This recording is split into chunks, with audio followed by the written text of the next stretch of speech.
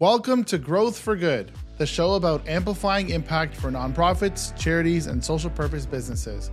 I'm Daniel Francavilla, a marketing advisor and brand strategist and your host. On this show, I interview leaders at nonprofits and social enterprises and the organizations that support them. We discuss the wins, challenges, and best practices when it comes to communications, marketing, fundraising, and impact.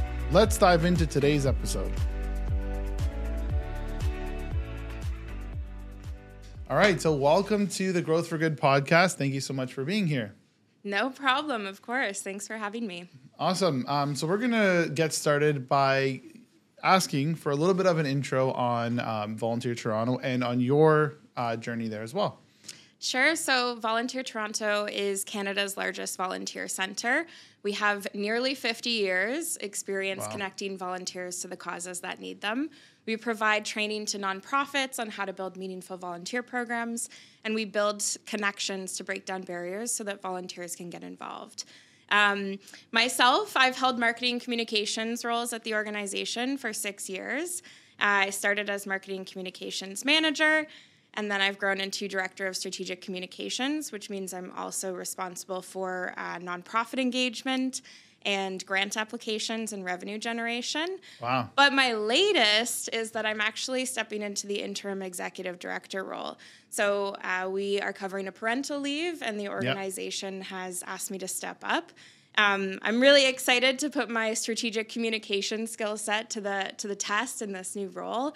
And see how it goes over the next 12 months as a learning experience. Well, congratulations on your kind of evolution within the organization. And I think to have that role of, being leadership in the organization with the lens of marketing communications is super helpful, because I think that's one of the main, functions, other than, of course, managing the team and the finances, but also, how are we communicating the work that we're doing effectively? Because if you're not talking about it and no one's talking about you, then what's actually happening, right? Definitely. The spokesperson component of the role comes very naturally, and it's weird to media coach yourself, but here I am. You're doing it. So I guess prior to this role, how did you end up in the nonprofit charitable sector? Yeah, so I didn't necessarily start my career in the charitable sector. I started working for an engineering firm, an international engineering firm, B2B business. And as I spent a few years there, I realized I really wanted a mission to align with. I really realized that, the nonprofit sector was probably where I wanted to spend my time. I wanted to contribute not just to the bottom line, but to a mission, a vision. Right. And it's a little bit coincidental, I feel, that I ended up at Volunteer Toronto, because I actually had years of experience mobilizing students to get involved in volunteer experiences. I accessed volunteering as a job seeker myself to get that first role. And then when the role of Volunteer Toronto came up, I was like, wow, I think I'm beautifully positioned to take this on. So that's kind of how I started my journey with Volunteer Toronto and the charitable sector. Yeah, so you had basically transitioned from, being active as a volunteer, getting involved, moved from the corporate sector to nonprofit. That's exactly it. Been there since. Amazing. 6 years, yes. 6 years later. So when it comes to things that you're passionate about, let's say outside of your day-to-day, what are some causes or initiatives that you personally either have volunteered with or choose to support? Sure. So I've held a lot of different types of volunteer roles. I volunteered for quite a few media outlets for practical experience. Okay. So community-run radio stations. I was the president of the board. Nice. I was at one point a TV cooking show host for a small community TV show. But, really volunteerism, I think, in general is what I'm passionate about. I can't get away from the mission and cause that I'm supporting right now. I just am so aligned to the mission. It makes me stay and want to stay with the organization and give as much as I can. Also, I realize the personal alignment with different health charities. So, throughout my life supporting different organizations, and lately prostate cancer is something that's impacted my family, and so I'm really committed to, I'm not growing a mustache this month, but my partner's growing a mustache. Amazing. And just awareness in terms of destigmatizing getting checked for that is something I really wish more people would do. Amazing. But yeah, it's so important to, have these causes we're passionate about, but then also to, again, tell people about them and help spread awareness. So thank you for sharing. Yeah. Now, when it comes to, on a related note, today on social media, through email, newsletters, everywhere, there's a lot of content. There's a lot to compete with when it comes to digital advertising, when it comes to, again, video content, social. So do you have any kind of recommendations or advice around standing out, or what it means to really stand out in such a crowded online space? Yes, I sometimes talk about the online channels that we leverage as real estate. And Right. It's really hard to find that piece of real estate in your audience's mind.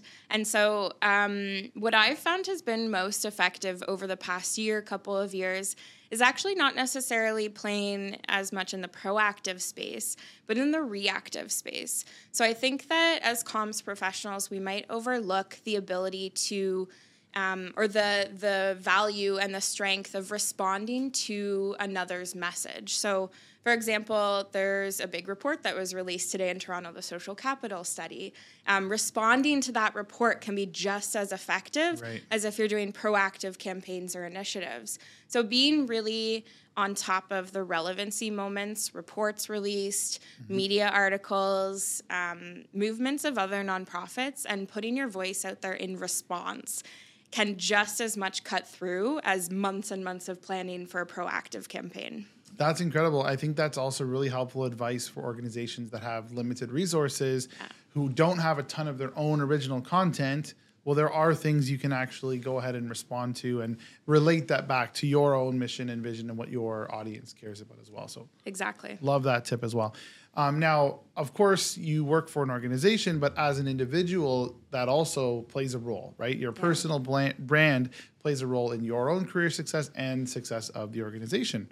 Especially because, of course, you have a public-facing role. So when it comes to your own personal brand, maybe everything to do from your social content to some networking that you've done, how has that played a role? And do you have any advice for others that are looking to put themselves out there a bit? Yeah, so I think I look at networking as a relationship-building tactic. So for your personal brand, for your personal growth. And I think investing in some high quality relationships within your network, or getting to know people beyond just, you see them at a networking event, but actually spending time with them, having a holiday event with them, or bringing people together in your network and spending real time with them is how I've strengthened my particular network.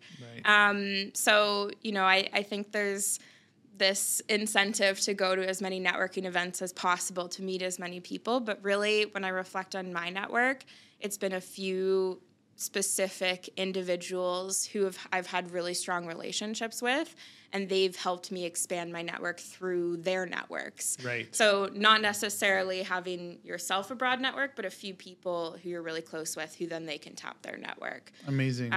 So that's what I would recommend in terms of starting it. I also feel like you can make the most out of different interactions with people, which builds your personal brand. So I love this example of meetings. A lot of people hate meetings. A lot of people find meetings are boring, but I think I've built a lot of internal strength around my brand by taking meetings seriously. So bringing things to the table that are really valuable to other people around the table, and not just sitting back and being like, when is this over, but actually adding value, and in trickle effect, the whole organization starts to bring those practices to the table, and suddenly you have an incredibly effective meeting and a great personal brand for me who's exemplifying that. So that's one little, internal example as well. That's amazing. So so it sounds like quality over quantity, right? When you're starting out especially, and finding those amplifiers that can help you to expand. And then,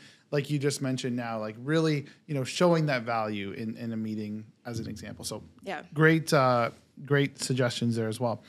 Now, we know that in this sector, there's always challenges, whether it's to do with funding or whether it's to do with personnel or whatever it is. There's always things that we're up against in the sector. Is there any examples that you can share of challenges, and then maybe how you've been able to work against them? Sure. So I think that everyone faces the challenge of time. And I think the utmost challenge within that is prioritization of time. And within that, so sub challenges here is figuring out what the challenge is that you're trying to solve or the problem is that you're trying to solve. Right. So I think a big part of my role over the last 6 years has been trying to identify whether a problem is related to the amount of traffic coming through to a particular digital call to action, or whether it's actually the language and an optimization problem. Right. Conversions versus traffic. Exactly. And that's given me, like, figuring that out and developing the data systems to speak to that has given me a lot of weight in being able to push back on certain tactics or to communicate prioritization. So I've been in many organizations, other nonprofits as well, through my volunteer experiences, where there's an assumption as to what the communications tactics should be. Right. Whereas if you walk people through those different sets of data and identify, okay, you have a lot of traffic, but they're not converting, then the solution could be a simple button or text swap versus, a massive social campaign or pitch to media. Right. So like these dreams and visions that people have who maybe don't have that context as to what the problem is. So that's huge. Yeah. And in a marketing role, it's always important to not only have those assumptions and hypothesis and look at the trends, but to actually validate that with the results. And so, would you have any advice on how to kind of position that to someone in decision-making power, such as a board? Oftentimes the board has to approve, certain spending allocation on marketing communications. Yeah, so I have a particular example I'll speak to here.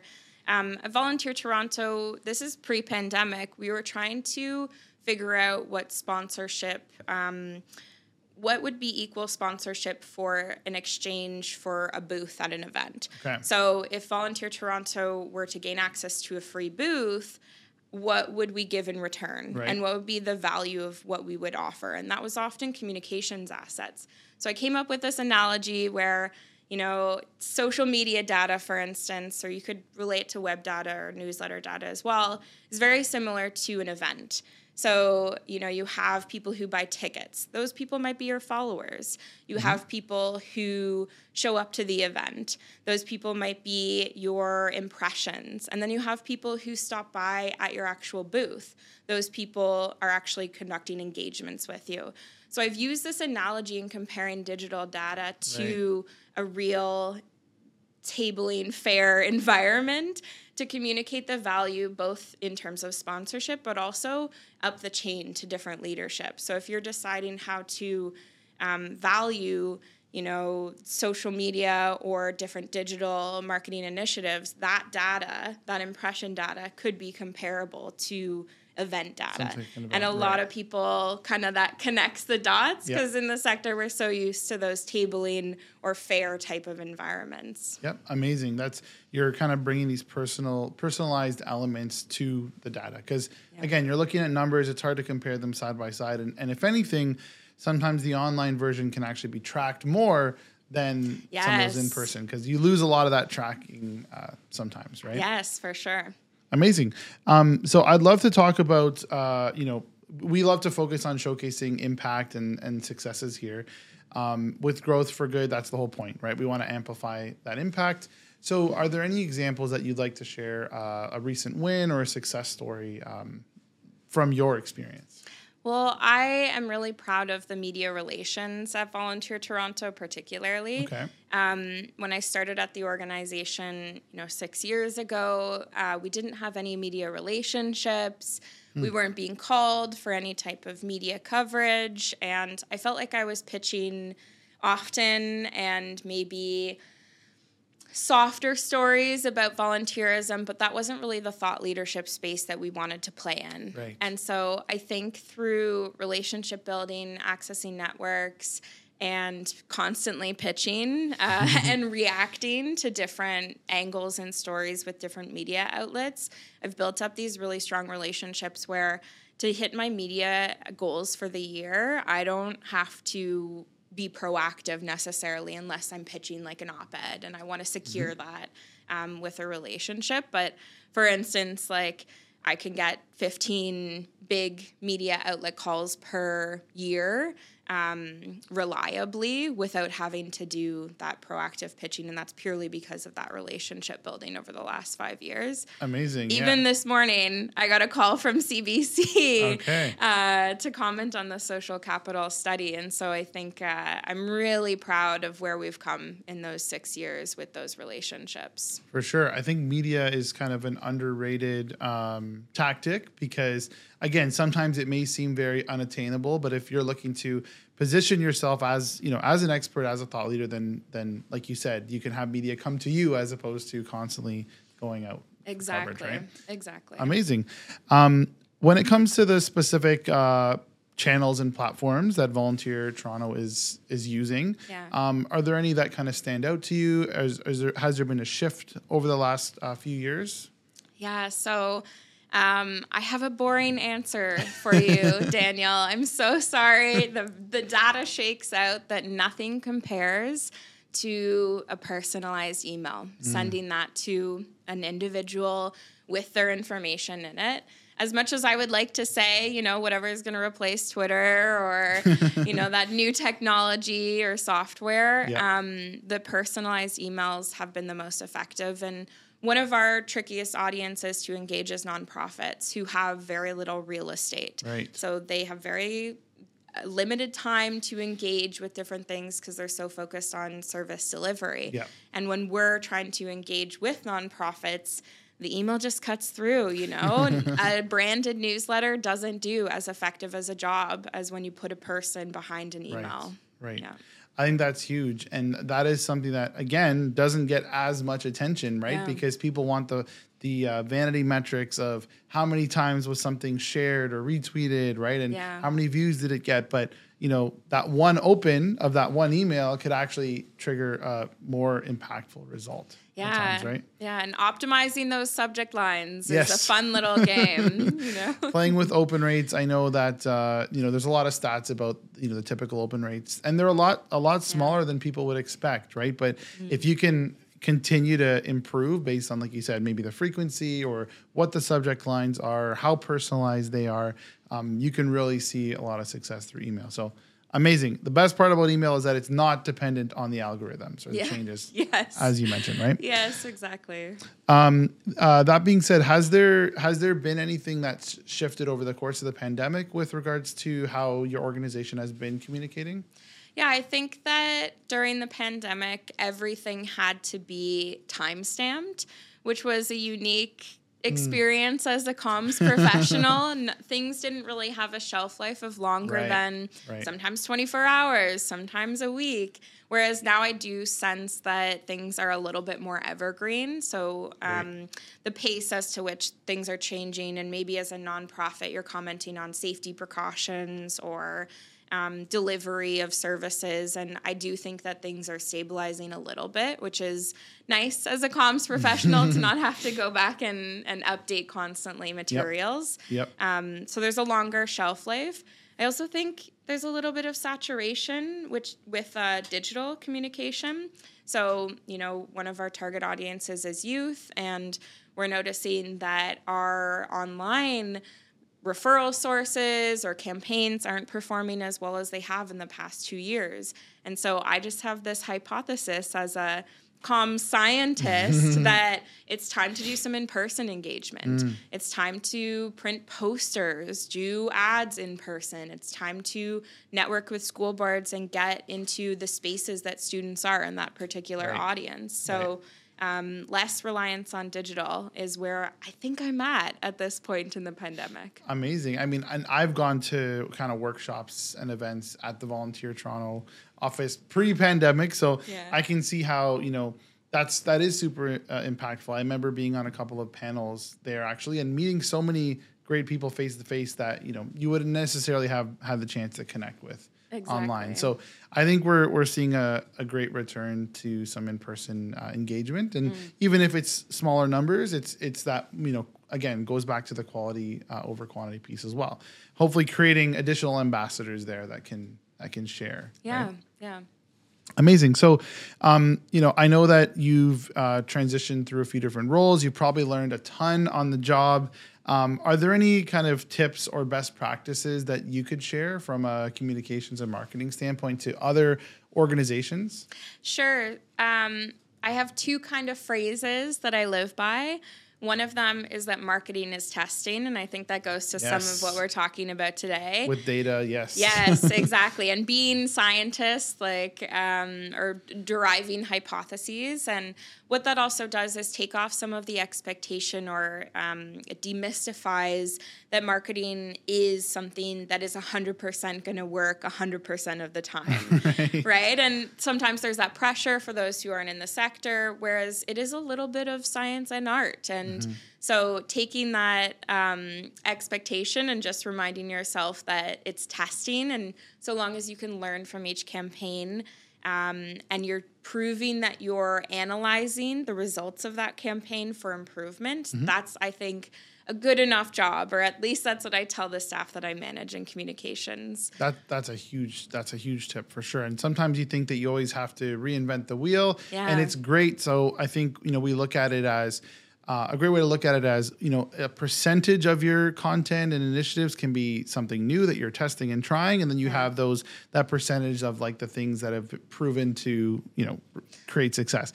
I don't know if you feel the same way, but sometimes people just want to try things, change everything for the sake of changing it. Right. Yeah. But sometimes you have those things that are really working. Right. And you may never know what the impact would be is if you didn't try a little bit of a new thing. But you don't have to throw everything out, essentially, right? Yeah. I mean, we try to focus on one variable at a time. So how do you know that second emoji in the subject line converted better unless that's the only thing that you changed about your approach? Yes. So we try to limit it to one variable. And if someone comes in and they want to see something drastically different, you can also lay out all the variables that you have tested to come to that culminating point where you know that this is the best for right now that you can produce.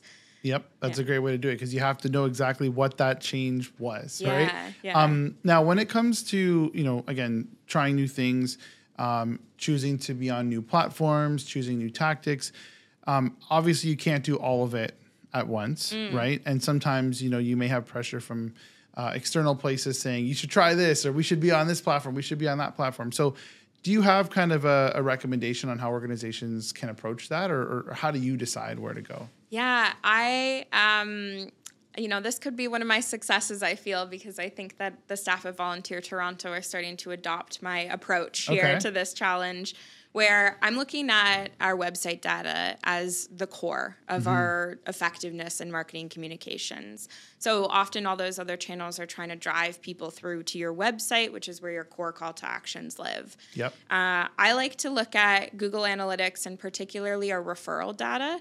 So what that tells us is what percentage of people are coming to our site from social, from newsletters, from direct links, from referrals, from organic and paid search. And I can basically prioritize based on that, or the likelihood to grow those different buckets. Right. So one of the really exciting rows in there is, I think it's called direct links or referrals. And basically those are links on other people's sites that link back to your site. Now we can look at those and find strategic opportunities, like, the province of Ontario is sending 1,000 people to our website a month. Yeah. We didn't ask them to do that.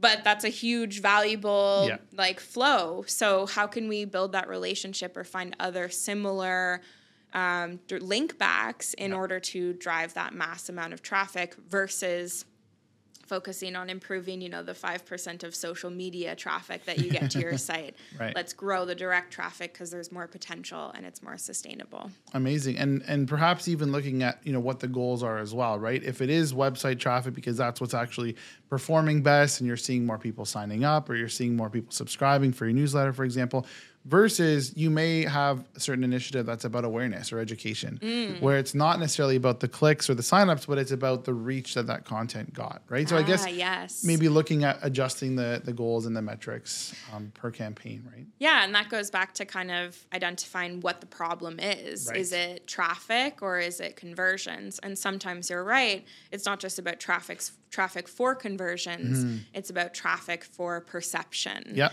And really interesting at Volunteer Toronto, we've tried to harness the perspective that people want to volunteer during the holidays, and they do it once a year, and we've done campaigns where we're just trying to coach and train people on the fact that volunteers are needed year-round, not just for one day during, Christmas Eve or whatever at the shelter. Yep. That's not really how meaningful volunteerism happens. So that's an example of the campaign you're talking about in terms of perception. That's important for sure. I'd love to know if there's any sources of inspiration, education, whether it's books, blogs, podcasts that you turn to that maybe you recommend others look at as well. If you aren't following VU from Nonprofit AF, you need to. You have to, just for the comedy alone and the it's such deep, meaningful content, and I often reference VU's blog just for understanding something, how I'm going to approach a strategy, kind of giving me some words or thoughts before I even get into the tactical bits, just perception on different issues. And then the comedy that comes through in his writing as well. And that's particularly for the nonprofit sector. In terms of marketing communications, though, I honestly just digest a lot of content, as much content as I can. I really want to unsubscribe from way more newsletters, but even if I'm not interested in the subject matter, I'm learning from how, a for-profit or a retailer is using different communications and applying that to Volunteer Toronto when I can. Amazing. I think that's one of the underrated things, which is looking at, cross-pollination from other sectors and not keeping nonprofits or charitables in a bubble, right? Yeah. Because we don't just need the tips for charities and nonprofits. We need the tips that work in general, because ultimately every organization is competing with every other brand out there for that attention, right? So I think that's great that you turn to those resources. Now, we're going to wrap up with a piece of advice that you could share. I know you're, recently becoming an executive director as well. So what's one piece of advice that you would give to leaders in the nonprofit sector? You've summarized it before with quality versus quantity, but my advice is to do less, but not do less in terms of do less impact. It's more do more, but be strategic about it. So don't try all of the tactics. Be really refined in terms of which ones are going to meet your goals. So you're not overwhelmed in the quantity of work, perhaps, but you're really strategic about your decisions. And in that way, you're doing less, but you're doing more. Right. I think that's a huge one. Cheesy, but... and one of the recurring themes on this show has been about the amount of burnout that takes place in the sector. So I think that's one way to also avoid that, which is do less things well. Yes, exactly. Amazing. Well, thank you so much for joining us. We'll talk to you soon. Thanks, Danielle. Thanks. Thank you for listening to this episode of Growth for Good. The show is presented by Daniel Does and produced by Creator Club in Toronto. You can find notes, links, and more about my guests at danieldoes.co, where you can also learn about ways we can collaborate. Feel free to connect with me anytime on LinkedIn or Twitter. If there is someone from the sector that you'd like to learn from or you'd like to be interviewed on the show, feel free to reach out to team@danieldoes.co. If you're considering creating a podcast or video series for your organization, connect with Creator Club at creatorclubstudios.com.